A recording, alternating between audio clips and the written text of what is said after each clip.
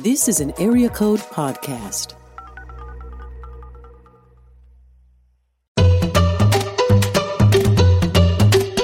Hi, I'm Amy Simmons. And I'm Crispin Mayfield, and welcome to the Attached to the Invisible podcast.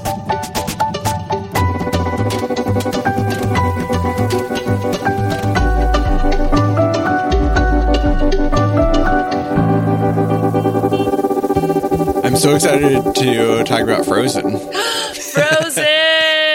Because I think we both have, connections to it, so... I did. I sat in my backyard to sort of prep, so I listened through the music from Frozen 2, and I was just sort of drinking my cider and listening to Frozen 2, and I did tear up a little. I was like, man, I'm such a softie. Right. So, yeah, I mean, we'll just jump right in. So, actually, we should just clarify, why are we talking about Frozen on a podcast about attachment and spirituality? Basically, we're dropping the spirituality for a moment, and we're talking about attachment and Frozen, because it's such a clear picture, I think, of the different strategies and styles. And Amy and I both realized at some point that we both that Frozen holds a special place in our hearts. Correct. So yeah, tell me about what Frozen means to you. What does Frozen mean to you? When did you accept Frozen into your heart? Yeah, so Frozen came out when I think I was in grad school. That might not be true. It might be the winter before I was in my first winter of grad school. It has to have been because, so I had just gone through my first big breakup of my adult life, and was just all in my feels. And my best friend and I watched Frozen, I'm gonna say every single day for an entire winter, to the point at which our other roommates were like, what is wrong with you? You're adult women. And we were like, it's just perfect. I did the same thing, but it was because I had a 3-year-old. So yeah, so it's different. And we both are people who definitely had an experience of childhood where we were grown-ups really early. And so I think that there was probably something kind of healing and just us leaning into this childlikeness together, but also this thing that gets you deep in your feels. And then, I obviously watched Frozen 2 as soon as I possibly could, and loved every second of it. I was just listening to it. I'm like, this is just really about reparenting yourself. So anyway, we can turn anything into an attachment subject. That's true. What about you, Crispin? What do you love about Frozen? So it was when my daughter Ramona was 3, I believe, when Frozen came out. So it was the first movie that we took her to see at the theater. Okay. Also happens to be when we realized that she had a sensory processing disorder. We didn't know that's what it was then, but we were whoa. Yep. This kid just totally melted down after we took her to this movie. But we listened to the soundtrack over and over and over again. And it was the winter that one of the winters we lived in Minneapolis, and it was the 8th coldest winter on record. Oh. So it was just a terrible winter, which is what else would you listen to other than the Frozen soundtrack? Mm-hmm. But then 3 or 4 years later, my wife and I we had our 10-year anniversary. We went to Disneyland. And because that's what we like to do together without our kids. Again, sensory processing disorder. Our kids are going to enjoy Disneyland at some point, but not at this point. They just need a little more time. Right, yeah. And so, we've gone there 3 times without our kids. And we love it. I love it. It's great. And we watched Frozen the musical, which is at California Adventures. And I'm just sitting there in the seats, and then I start crying, and I'm like, oh my gosh, this is totally about attachment. Hearing the words, and you hear the words in a different way when you see something in a different format sometimes. And so, yeah, it was just like, oh my gosh, this is like, all the things, particularly the scene in the song where one of the first songs where Elsa and Anna are kids and growing up together, and like the dynamic of them, like their relationship and, being shut out and wanting closeness and all the things. So. That's so great. Well, and that's a great example. Something, I'll appreciate about Frozen's commenting on attachment, which is totally what it meant to do, right? Right. It's fine. But what I actually think is interesting is I think that Frozen didn't obviously intend to explicitly comment on attachment. That would be insane. But it did intend to comment on human experience, right? Mm-hmm. And the way that just sort of seamlessly and always, especially when we're going to talk about childhood experience, just plays into that is I don't know, something about it speaks to the truth of attachment theory for me, if that makes sense, where it's obviously when you talk about kids losing their parents and the way that they respond to that, which is what Frozen does intend to comment on, you are talking about attachment. So in some ways, Frozen did intend to talk about attachment. Right, yeah. But I think it does such a cool job of you have two kids who have the same experience and a different response. Which I remember finding to be really helpful in a very personal way, sort of immediately, because I feel that's how I feel in my family, right? It's I have an older sibling who has responded to sort of the things that we experienced together in a very different way than I did. So sort of that older younger child, and I'm a real Anna, so I can see that. Really.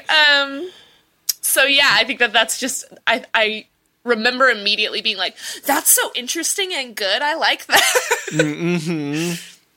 So.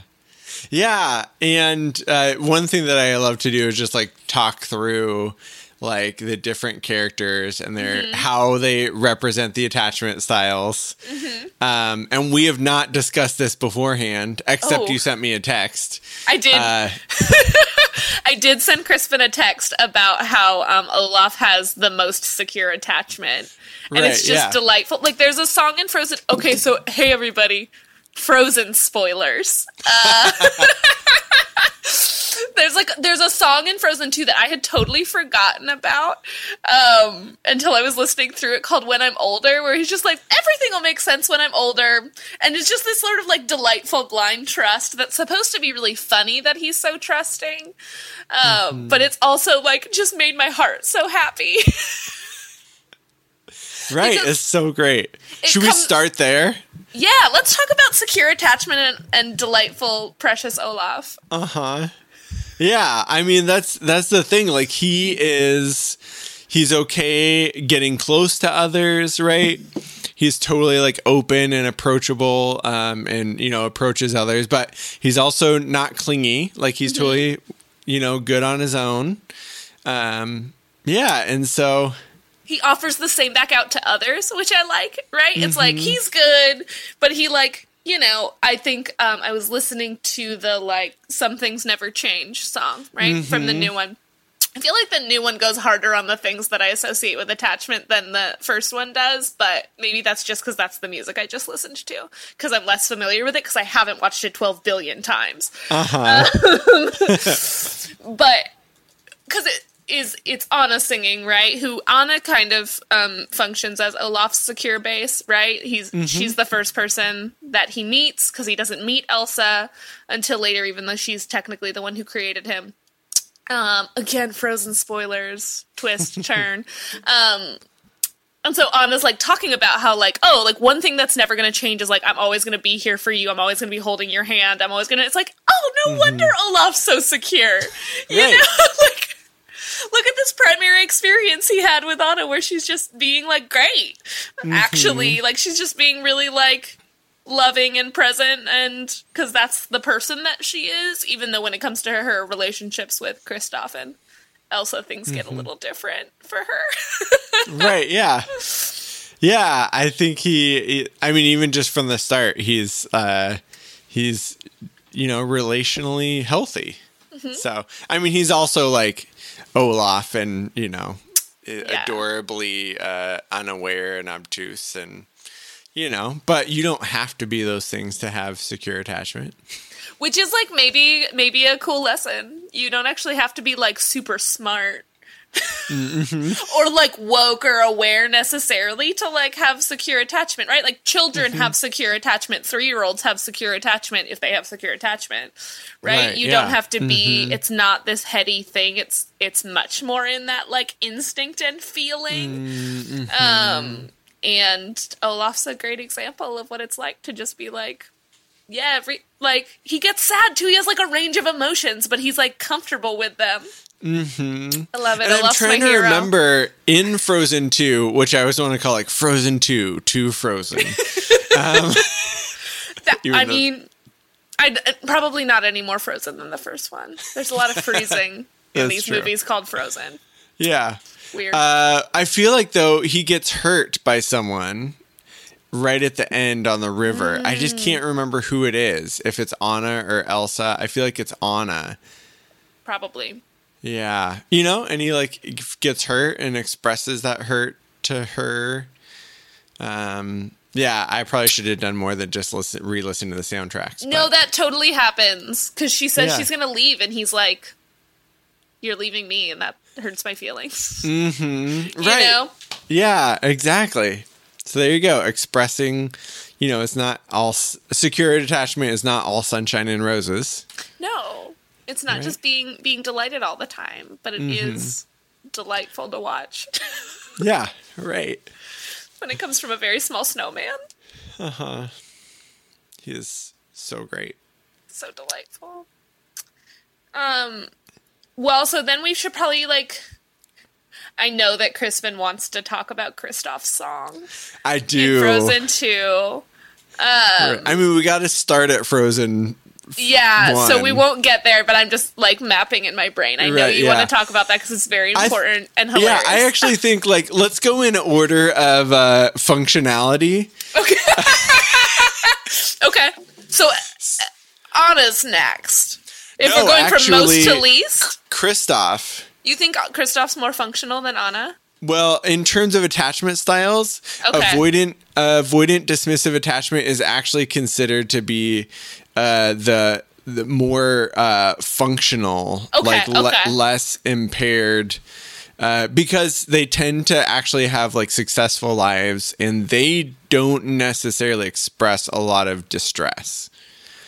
Fair enough. So, as an example, let's take Kristoff. Okay. Right?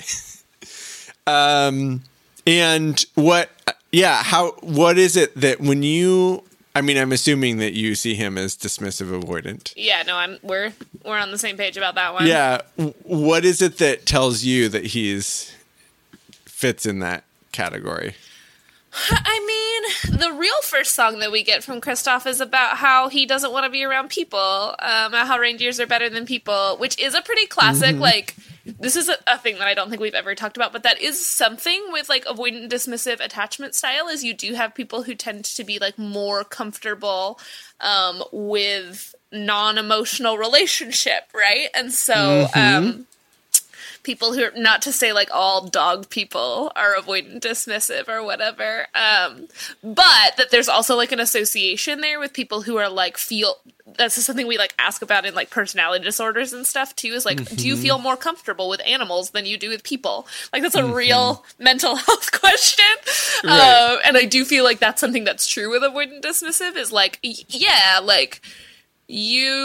Kristoff's primary relationship is with someone who he's making up what they have to say back to him, right? He's in full control, doesn't actually have to engage any higher level of an emotional experience with his primary relationship than he's interested in being involved with. Right. Yeah, totally. And this one way of phrasing dismissive avoidant attachment is I'm good, you are not good. So I'm fine on my own, but other people aren't safe. Yep. And he says it literally in the song, right? People will beat you and curse you and cheat you. Every one of them's bad except you. He's talking in Sven's voice. But yeah, it's just right there. And yeah, people with this kind of attachment style will be very independent. They will go up the mountain and chip away at ice all day and be fairly happy, which is why a lot of times they will do well in careers, and people look at them and you're like, oh yeah, like you're, you know, a healthy person. And it's only like if you're in a relationship with someone close to someone that then you're like, oh, like I can't really get close to you. I can't get through to you. And then there's this whole question of like, I don't know if question is the right word, but why is it that people don't want to why do they not want to be close to people? Sometimes it's like emotions are annoying. I just like to do this thing. But I think that for a lot of people, it's more like emotions are scary and I don't know how to do emotions.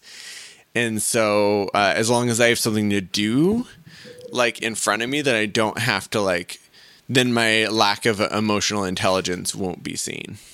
Yeah, you know, I actually was having a conversation with someone about avoidance just the other day, and the way that they articulated it, I actually thought was really helpful. So this was someone who was expressing like a fear of abandonment, right? Which is totally Kristoff, right? Is like, we don't really know what happened to Kristoff's parents, I don't think, but we know he was like raised by trolls for no clear reason. So it's like, there's something to that. Is this like gonna be resolved in Frozen 3? No, what is the deal with his parents? Where are they? And we like know the trolls aren't his parents, right? They like adopted him and took him in. I feel like there's like one throwaway line about it, and we like don't deal with the fact that Crispin was adopted. Crispin was adopted by trolls, but so was Kristoff in the movie Frozen. Fun fact. That Kristoff was adopted by trolls. But the way that this person talked about it was like, here's the thing: is like, I am afraid of being abandoned. So if I think that you're going to abandon me, I'm going to abandon you first. Right? Like, because instead of risking that my feelings are going to get hurt, I'm going to make sure my feelings aren't in the game. If I think that that's what you're going to do. And I think that that's probably this was like, oh, that's like a very sort of self-aware statement.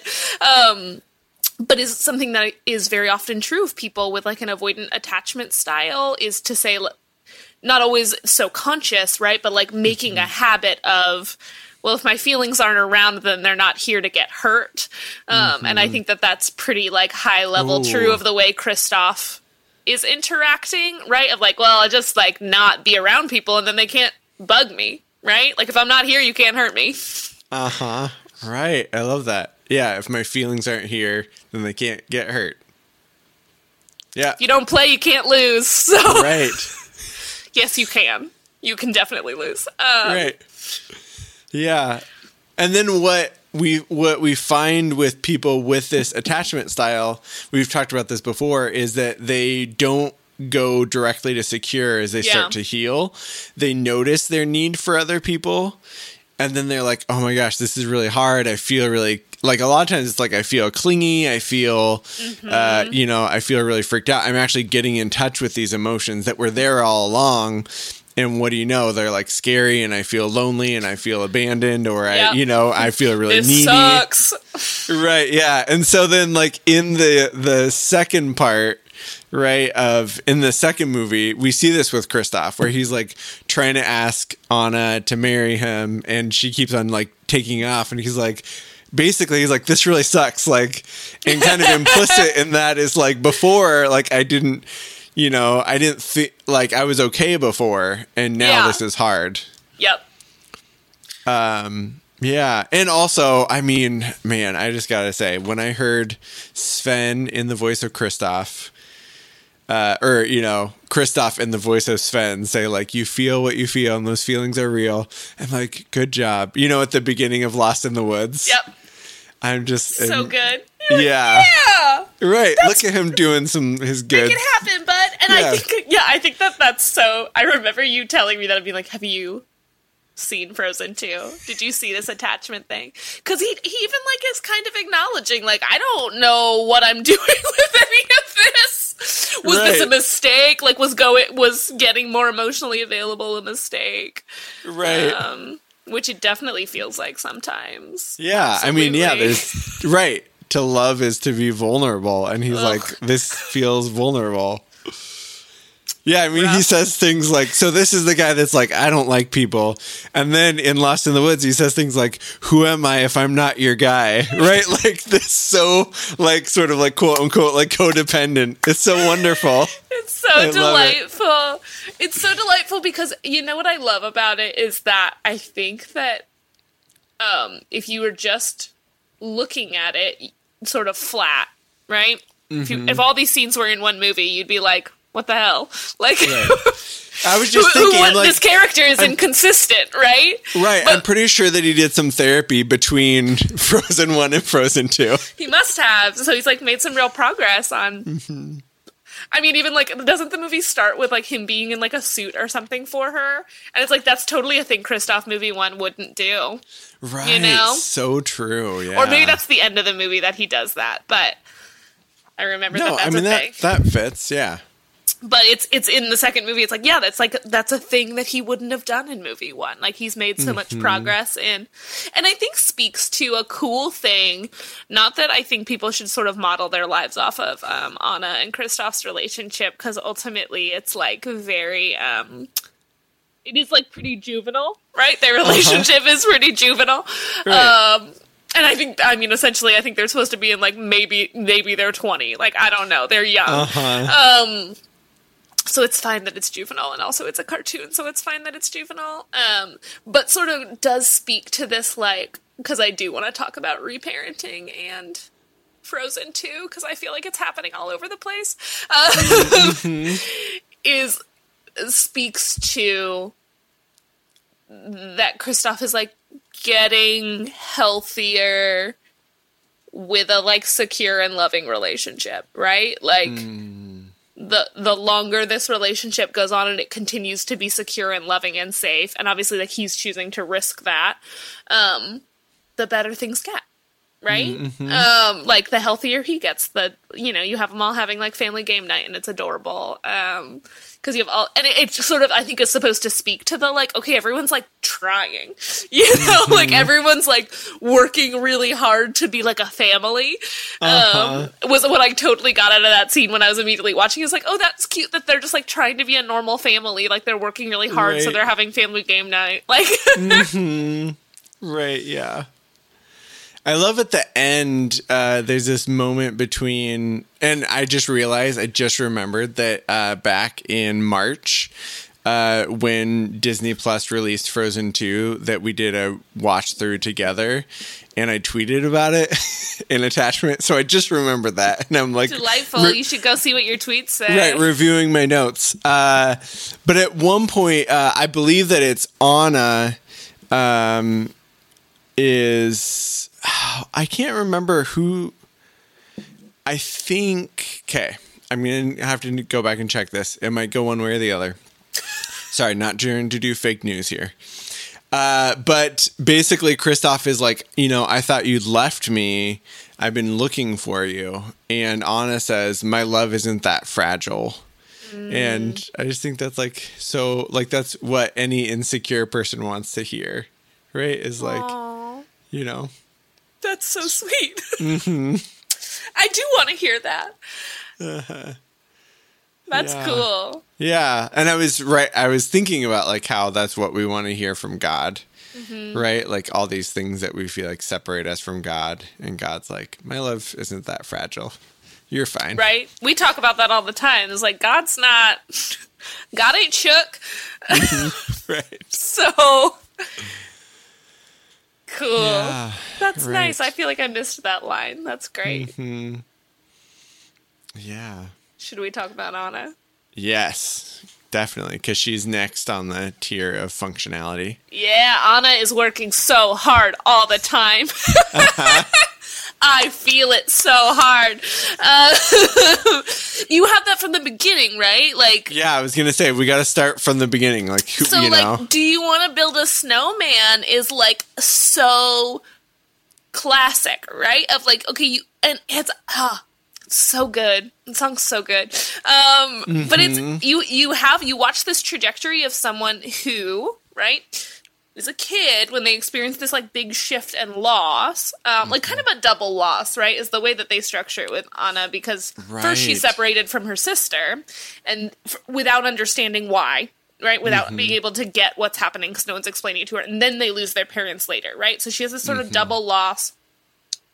And especially with her sister, without that explanation, right? What that breeds in her is sort of this insecurity of like, don't you want to spend time with me? Don't you want? And she's doing it, right? That's what Do You Want to Build a Snowman is all about. It's like, don't you want to hang out with me? Like, don't you want to love me? Like, don't you want to like? It's a bid for connection. Me? Yeah, exactly. It's a bid for connection. Well said, sir. Well, that's a Gottman Is that a thing? term. I'm sure. Yeah. I was gonna say, I'm sure it's a thing. Crispin always with the research and me with the here's how I feel about this. It's great. This is why we're a great team. It's why we're doing great. But then, yeah, and then you have sort of that develop, and then she gets so excited about the opportunity for something new, right? And then you have like the most classic ambivalent attachment thing happen, which is that the first person who looks her way and is like, no. I tell kids this in the classroom, right? So I do education for kids on grooming. And we talk about this idea of like, if something's too good to be true, then it probably is. And the phrase I always use with them is like, anybody who goes, don't worry, baby, I'm everything you need, is either crazy or they're lying to you, right? They're either like have poor self-assessment because nobody's everything you need, or they're trying to get something from you. And so this classically happens to Anna, right? Right. Totally. Because she's so ready. Like, she's so ready for someone to pay attention to her that the second anyone does, she's like, this must be what love is. Being noticed must be what love is. Right, yeah. Especially if she's been just living in disconnection so much of her life. One thing I think is dope about Anna is that she does have that sort of, like, desperate codependency. But when her sister goes wild and off, she still goes after her. Right? She's still ready to go after her, which is cool. Like, it's just a cool, like, sort of conquering of self that I think happens there. It's like, well, her relationship with Hans, is that right? Han. Yeah, Han. Is not as important still as this primary relationship, right? She's still, which maybe I'm being overly metaphorical there, but like her relationship with this person who is primary to her is still more important, and she's still going to chase after that before she chases after this new thing. Right, yeah. And the more her sister rejects her, the more she chases her quite specifically. Right, yeah. They're classic pursuer-withdrawer relationship there. Yeah, and actually, like, that was... what struck me was the feeling in a relationship of that feeling of being disconnected, right? And so that was the line that really stood out to me at Disneyland, was like, please don't shut me out again. Please don't close the door. And if you've been, especially if you tend to be, if you're in this attachment category and you know what that's like when you like desperately want connection and you feel shut out. Yeah. You know, I just like really resonated with that. She's longing for her sister and closeness, and she's gonna do anything for it. And it's so interesting because one thing I always loved about it is like her relationship with Kristoff from the beginning. He's like, you're a dummy. Like, why are you dealing with your relationships this way? Like, everything you're doing is insane. And the thing is that, like, I do think maybe the movie wants us to think she's not being insane exactly. Or at least not in all of these relationships is she being insane. But that's such a real, like, misunderstanding between avoidant and ambivalent people. Is like, what are you doing? Right. You don't make any sense. And then being like, you're being cold, and you know, like, that's such a classic conflict. Yes, so true. Right. And it's just so stark between them. Yeah. Yeah. Yes, they're delightful. It's delightful. Yeah, Anna's great. Anna is definitely so this is interesting to me is like Anna is definitely the healthiest person. Well, I mean, other than Olaf, but Olaf's not a person. Anna's the healthiest adult in the movie, and I think that that's kind of a fun thing to watch, where it's like, well, she's definitely got this ambivalent attachment thing happening, but she also has some real, like, smarts and grit to her, you know? And I think that that's nice. Like, I one thing I always appreciated about it is, like, often in movies and cartoons and things like that, you have, like, all of these flawed people, but ultimately you have someone who's, like, clearly, like, this is the person we're supposed to be listening to. And Frozen doesn't really do that. It's, like, very willing to have, like, the person who's sort of the most reasonable and loving still be, like, highly flawed, right? Right, yeah. And I love that about it. Yeah. I think she doesn't have the ambivalence part as strongly. We don't see the like resentment part so much and the demanding part so much. Yeah, so. There's not, they sort of spare us that. Right, yeah. I mean, yeah, we see her like continually nagging Elsa to play. But it's cute and it's appropriate and it, you know, makes sense, and we don't see like what that might look like in a relationship where like she continually feels shut out and starts to like criticize her partner for like never spending time and then getting really angry, which is all like within the realm of like what's like that's what we do as humans, but that's the part that's harder to like live with sometimes or understand. I would say it's harder to understand from the outside, and we don't really see that with Anna. So yeah. I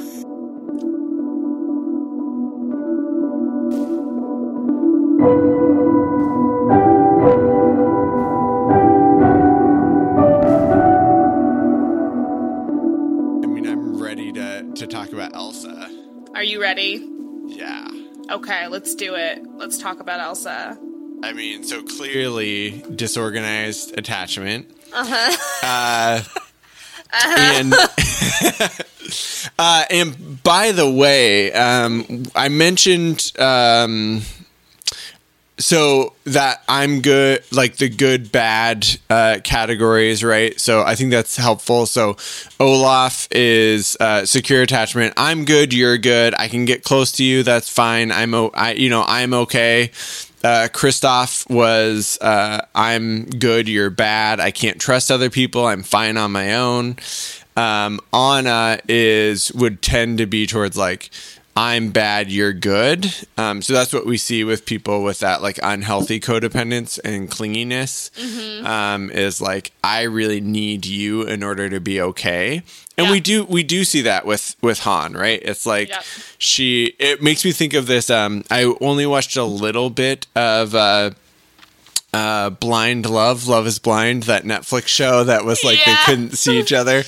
And you know, people talked for like 3 days and then said ridiculous things like I would die if, you know, without you. Oh, that's too bad. Right. And I remember this guy, and basically the premise is you have to like propose to someone before you can see their face, you know, just great. But anyway, listen, it's anti-objectification. It's not. That's not what they're doing. They're all beautiful people. Like, right, exactly. Yeah. It's, but this woman, this guy proposes to her, and she's like, I really like my life, but I think I would like my life better with you. And I'm like, yeah, that's a great secure. It's not like I desperately need you. Although there is time for that. I think I have people in my office, sometimes couples that have been together for a long time and they want to hold on to that independence. So they'll be like, well, if we split up, I would be okay. I would be fine. And I'm like, would you? Yeah, would you? And is this what your partner wants to hear?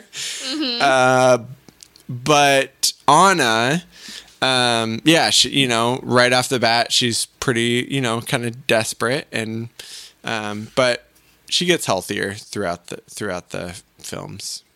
But she does. I think that feels the most stagnant health-wise to me. I think because she starts out the healthiest. She starts out like the least extreme in her attachment style and in her unhealth. And then she kind of hangs out there in the second movie for like a lot of the time, right? Like that's true.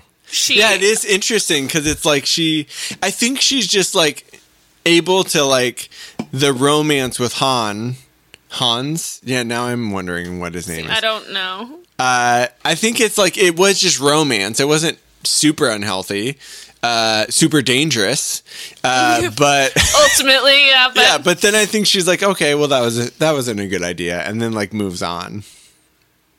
Yeah, she does a pretty good job like bouncing back, and then again, like her everything with Kristoff's pretty good, but yeah, in the second movie, you what is interesting to me is you have her and you have Elsa telling her like the same thing isn't what's happening here. Like I'm doing a different thing, and she's like, no, it's the same thing.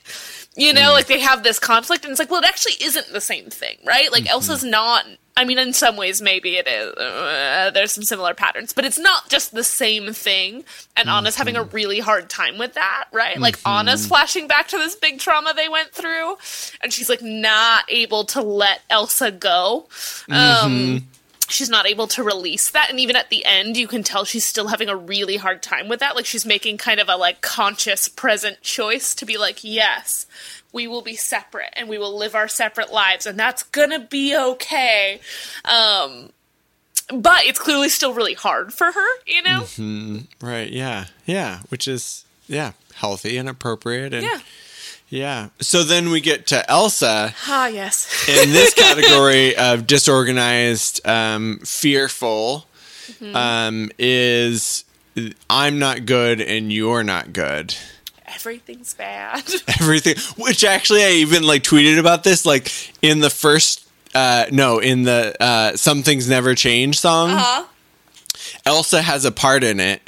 And it's like sad and foreboding. It's like this happy song. And then if you notice, all of a sudden it's like Elsa's like, I can feel the wind changing and something's not right. And it's like, oh man, Elsa never gets a happy song. Poor Elsa. It's so funny because even at the end of Frozen 2, it's like we're supposed to believe Elsa is happy, and it's still like, she seems so like tightly wound about it still. Right, yeah. It's totally like Katniss at the end of the Hunger Games, where you're like, this is sort of a happy ending, but also like trauma. But also, right? Yeah, you're still like, oh, okay. Right. But yeah, so we have Elsa, who is a character who I think I'm not good, you're not good is a great description, right? Because that's Elsa's experience of the world, right? Is she hurts her sister. Right? With this thing that she didn't choose to be, right? And that sucks for her. And then they lose their parents, right? So, like, both she doesn't feel like she's a good thing for the world, right? She's locking her, she's been locked away and is locking herself away. And then also the world sucks, right? Like, that's her actual experience of the world. And so when she has to come out of that, you can sense this, like, she feels drug out of the only thing that she feels like is safe, which is, like, total isolation. Right? Right. Yeah. Yeah. The only thing that's safe is total isolation. Right. It's like this. Some researchers have called it fear without resolution. Because, and this has a lot to do with abuse, but it's like, if I get close to you, there's pain.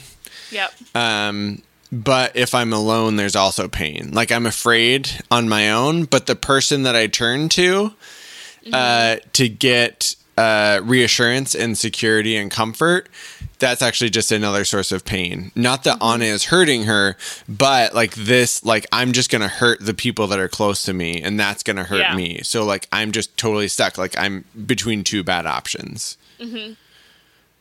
Yeah. And then obviously, like, so she has this isolation, and then when that's breached for her, because it's like, well, the kingdom needs you to do whatever, then she, like, pursues it further, and has a really hard time receiving any level of input on it, right?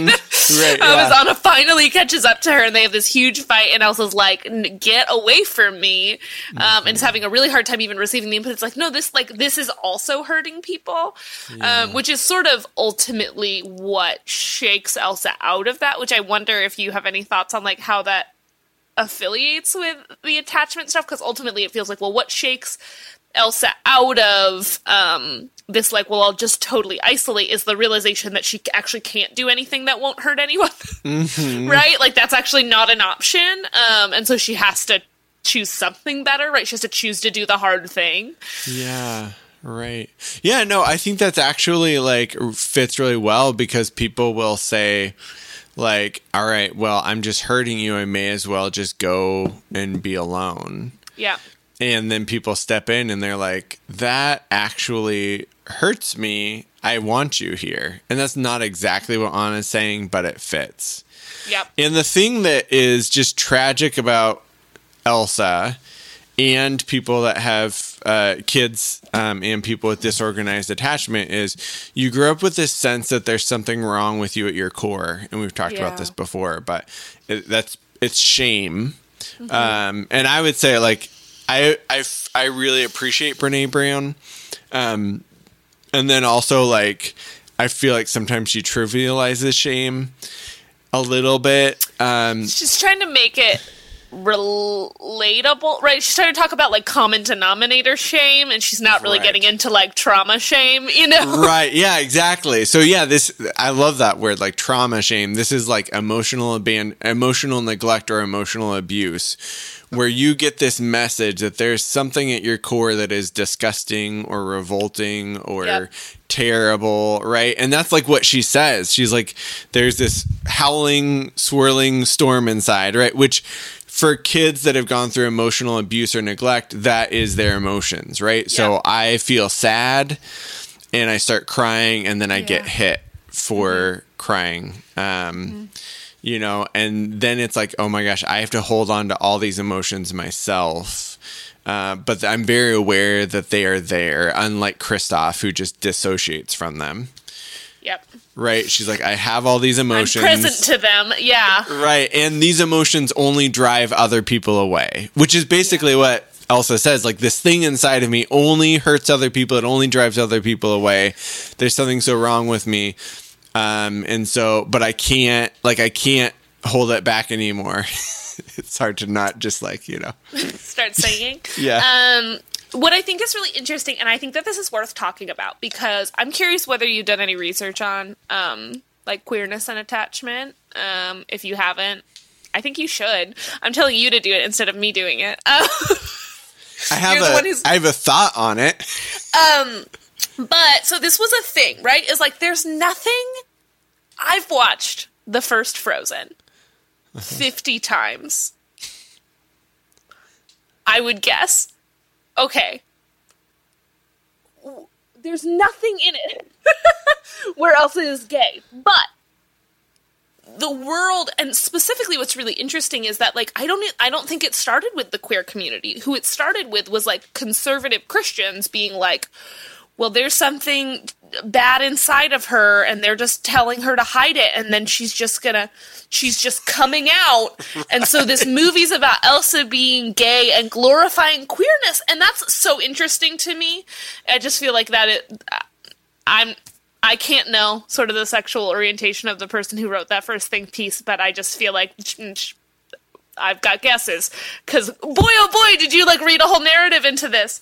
But I think that that's so interesting in terms of, and obviously, like, heartbreaking in terms of if that were what we were really talking about here, right? If this is, if, you know, Elsa's magic, which is kind of a dope way to think about queerness, right, is actually a metaphor for her queerness, then, like, yeah, what it looks like and how we respond to being told that something inside of us is inherently broken and wrong, and that we have to hide it away. I think we all get messages like that in a lot of ways. Like, it's not uncommon inside of the church for people to get that about, like, sort of any form of sexual expression, even if it's heterosexual sexual expression. And there are other aspects of that as well. I know that, like, people of color inside of the white evangelical church also receive a lot of messaging that, like, sort of their cultural expression. I have a friend who I was talking to who is Mexican, and he was talking about how he wanted to do a Dia de los Muertos celebration as like an honoring and sharing of his culture, and he like got told by a bunch of white evangelicals that it was demonic and like how hurtful and painful that was. And so to be told that these sort of like inherent portions of who we are things that we're not allowed to be and not allowed to share, and the way that that is going to amplify things like something like a disorganized attachment style. But I would be curious what sort of the rates of disorganized attachment in young queer folks who have particularly problematic family structures are. I would be curious. Yeah, I'm not sure about that. I do know that in the handbook for God image, which is like adjacent to attachment, but it's more specifically about not like attachment to God, but how you view God and what God is like. And, you know, the whole thing has been like, well, your early family, you know, attachment or experiences, you know, basically set up how you view God. And there's a journal article in there. It's actually like a scholarly journal that's like, well, let's talk about being queer in the church and how that impacts your view of God despite the family that you grew up with. Yeah. But I would just want to say that I have been just so much of the healing that I've experienced in terms of my relationship with God and attachment with God has been on the through listening to queer Christians, because I feel like people like Padre Gotuma, who is a gay Christian poet who is in YWAM. If you're familiar with like super conservative evangelical mission organization, you know, I feel like that I think that's probably the hardest thing. One of the hardest things is to be gay in the evangelical church and come out on the other side with the belief that God loves and accepts you. And so, yeah, I just am really grateful for people that have shared their journey of healing. Another person that I love, there's a song by Trey Pearson, who was like the lead singer of like a Christian worship band. Everyday Sunday. Oh, yeah. Okay. And came out as queer. And he wrote this song called Hey Jesus. And I can't listen to it without crying. Because it just, in fact, let me pull up the words. It just says, Hey Jesus, can you hear me now? It's been a while since I came out. I was wondering, do you love me the same? You see, I've loved you since I was young, tried to be the greatest son. Now I'm wondering, could they love me the same?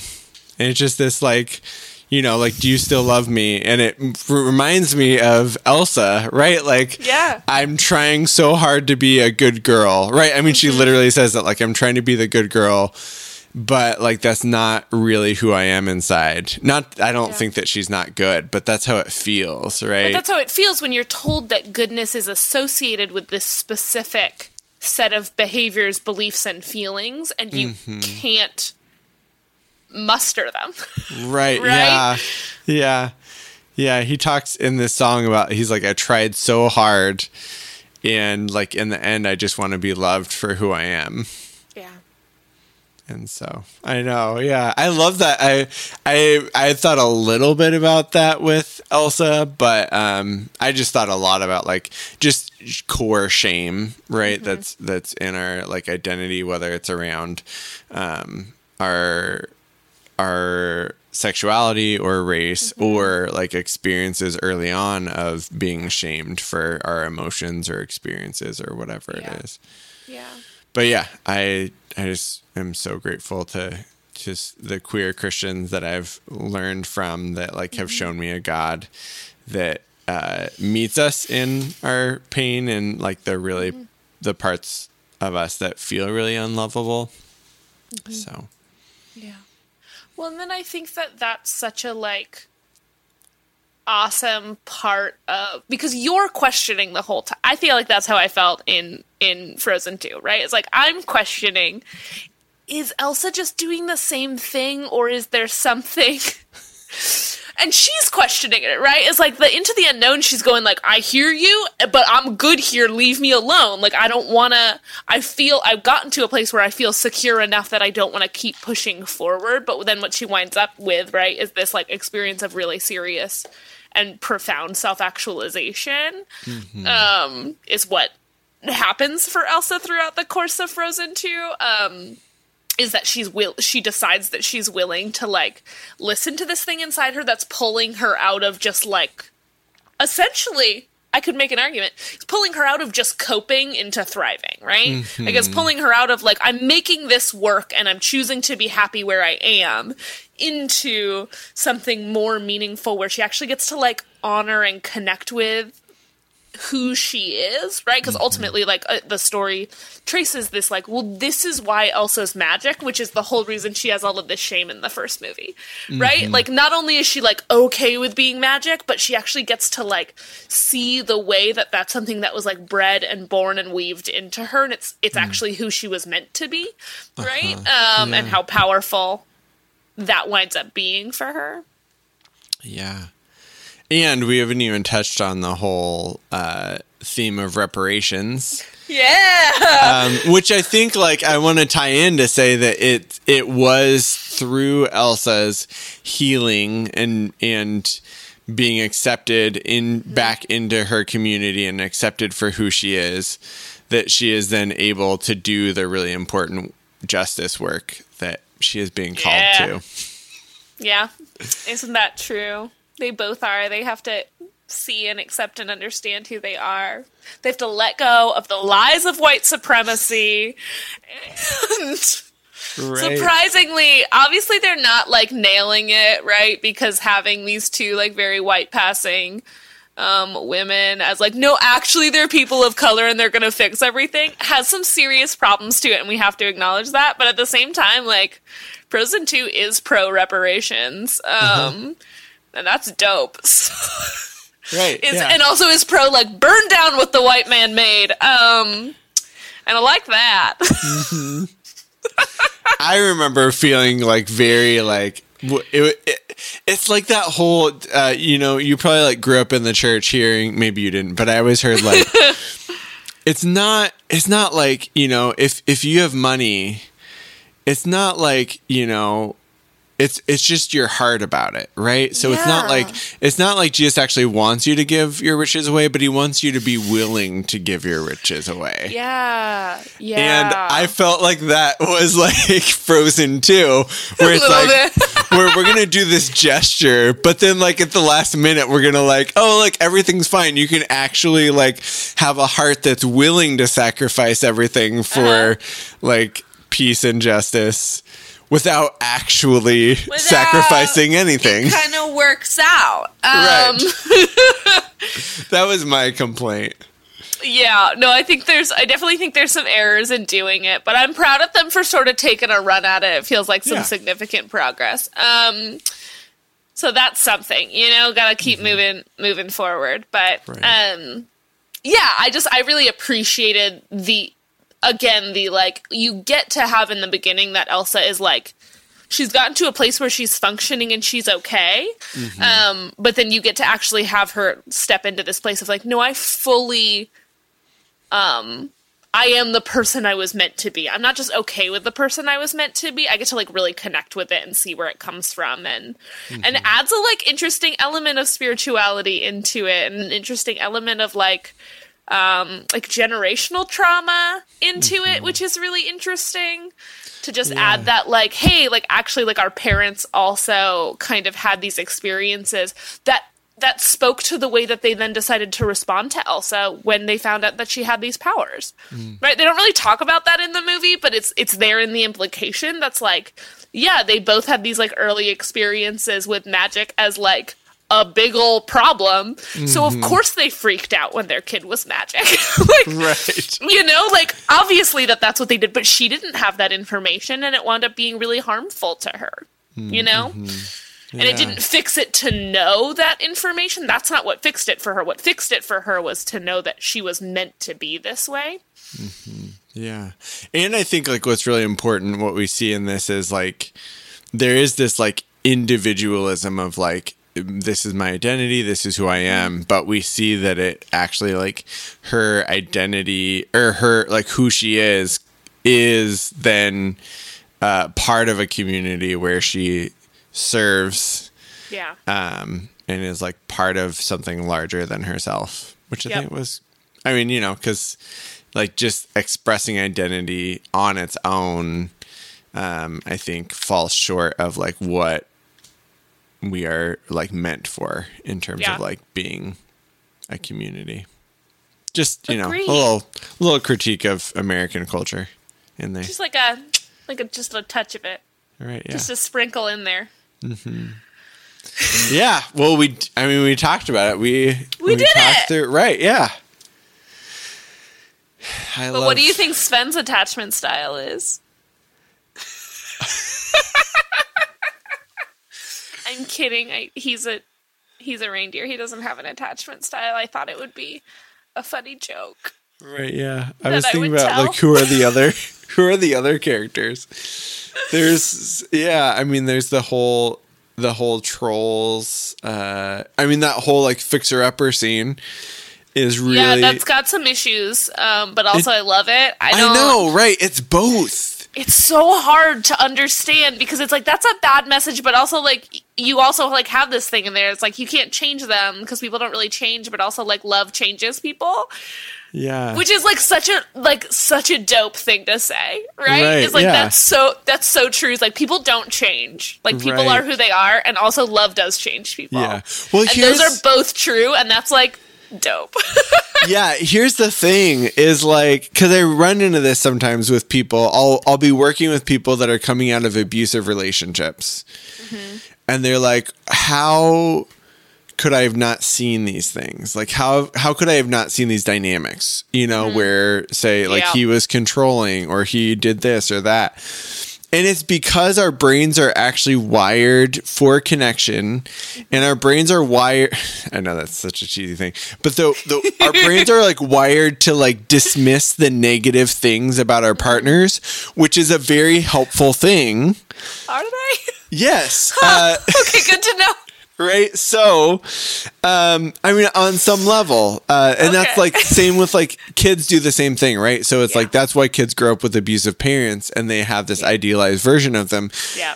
And we do that the same in partnerships and friendships. Right. Because if we just paid attention to people's flaws all the time, right, it would be really and from a evolutionary standpoint, it just doesn't make very much sense, right? Like the people, right? Yeah, like we need to be able to ignore the really obnoxious, annoying things about each other. Not that we don't see them, but like, you know, that our attachment system takes over and is like, this person is really important to me, and they're more important to me than these flaws that they have. Yeah. Which is a positive thing that then can be used for evil. And I think that's kind of how I feel about that song, you know? Like, like we are supposed to, like, love does help us overlook the flaws in one another, which is a really beautiful thing. Yeah. Except if that flaw is that person is like intentionally harming you and like exerting power over you. Agreed, Crispin. Which then like brings a whole other question up about like God is continually hurt by us, and that's okay. Yep. But I don't think that it's always okay for us to be continually hurt by the other people in our lives. And that's like been a really hard thing for me to figure out, like that balance. But I mean, I have like my quick answer to that, which is that we don't have any power over God. Yeah. Right? Like abuse exists in as far as someone has power against us, right? A 3-year-old can try and punch me in the face, and they're not abusing me because they're 3, and I can just stop them at any time. So I'm not in any sort of actual existential danger. They can't kill me. They can't seriously harm me. Maybe possibly it would hurt my feelings, but even so, like, I have an understanding of them as like immature and childish, and they're 3, you know? Yeah. Because of sort of, and how much greater is God, you know? I'm a lot greater than a 3-year-old. No. But right, like I am more aware, intelligent, and ultimately powerful than a little child is, and how much greater is God in all of those ways compared to me, right? Yeah, and so like there is no option for me to be abusive towards God, right? When people say like, oh, well, that, you know, person who has no power over me, they're abusing me, right? Like that is that's an abuser's narrative, right? Like if I claimed a 3-year-old was abusing me, like you should be worried about what type of parent I am, because if that's a narrative I can take on, then like I am not aware of myself and my own power, and I'm probably therefore wielding it in a very problematic way. Right, yeah. Hey, look at us. Hey! We're hitting all the things. But yeah, I'm so glad that we got to talk about attachment and Frozen. It was great. It's just a great like pause from everything else that is terrible about this year. Yeah, there's a lot that's a bummer. And there's a lot that is more than a bummer. It is actually really, really atrocious and painful. But we hope that you guys are able to find moments of joy amidst the struggle for the world to be better. Yeah. And finding security, like places of security, so that we can do the work that we need to be doing in the world. So, yeah. Amen. All right. I'm really excited. We're going to keep... so I switched things around. Next episode, we're going to talk about worship songs, which we recorded previously. Nice. But also we have some cool interviews coming up, like my friend KJ Ramsey and my friend JS Park, to talk about trauma and talk about earned secure attachment. So that is all coming up soon too. But thank you guys so much for listening. Thank you.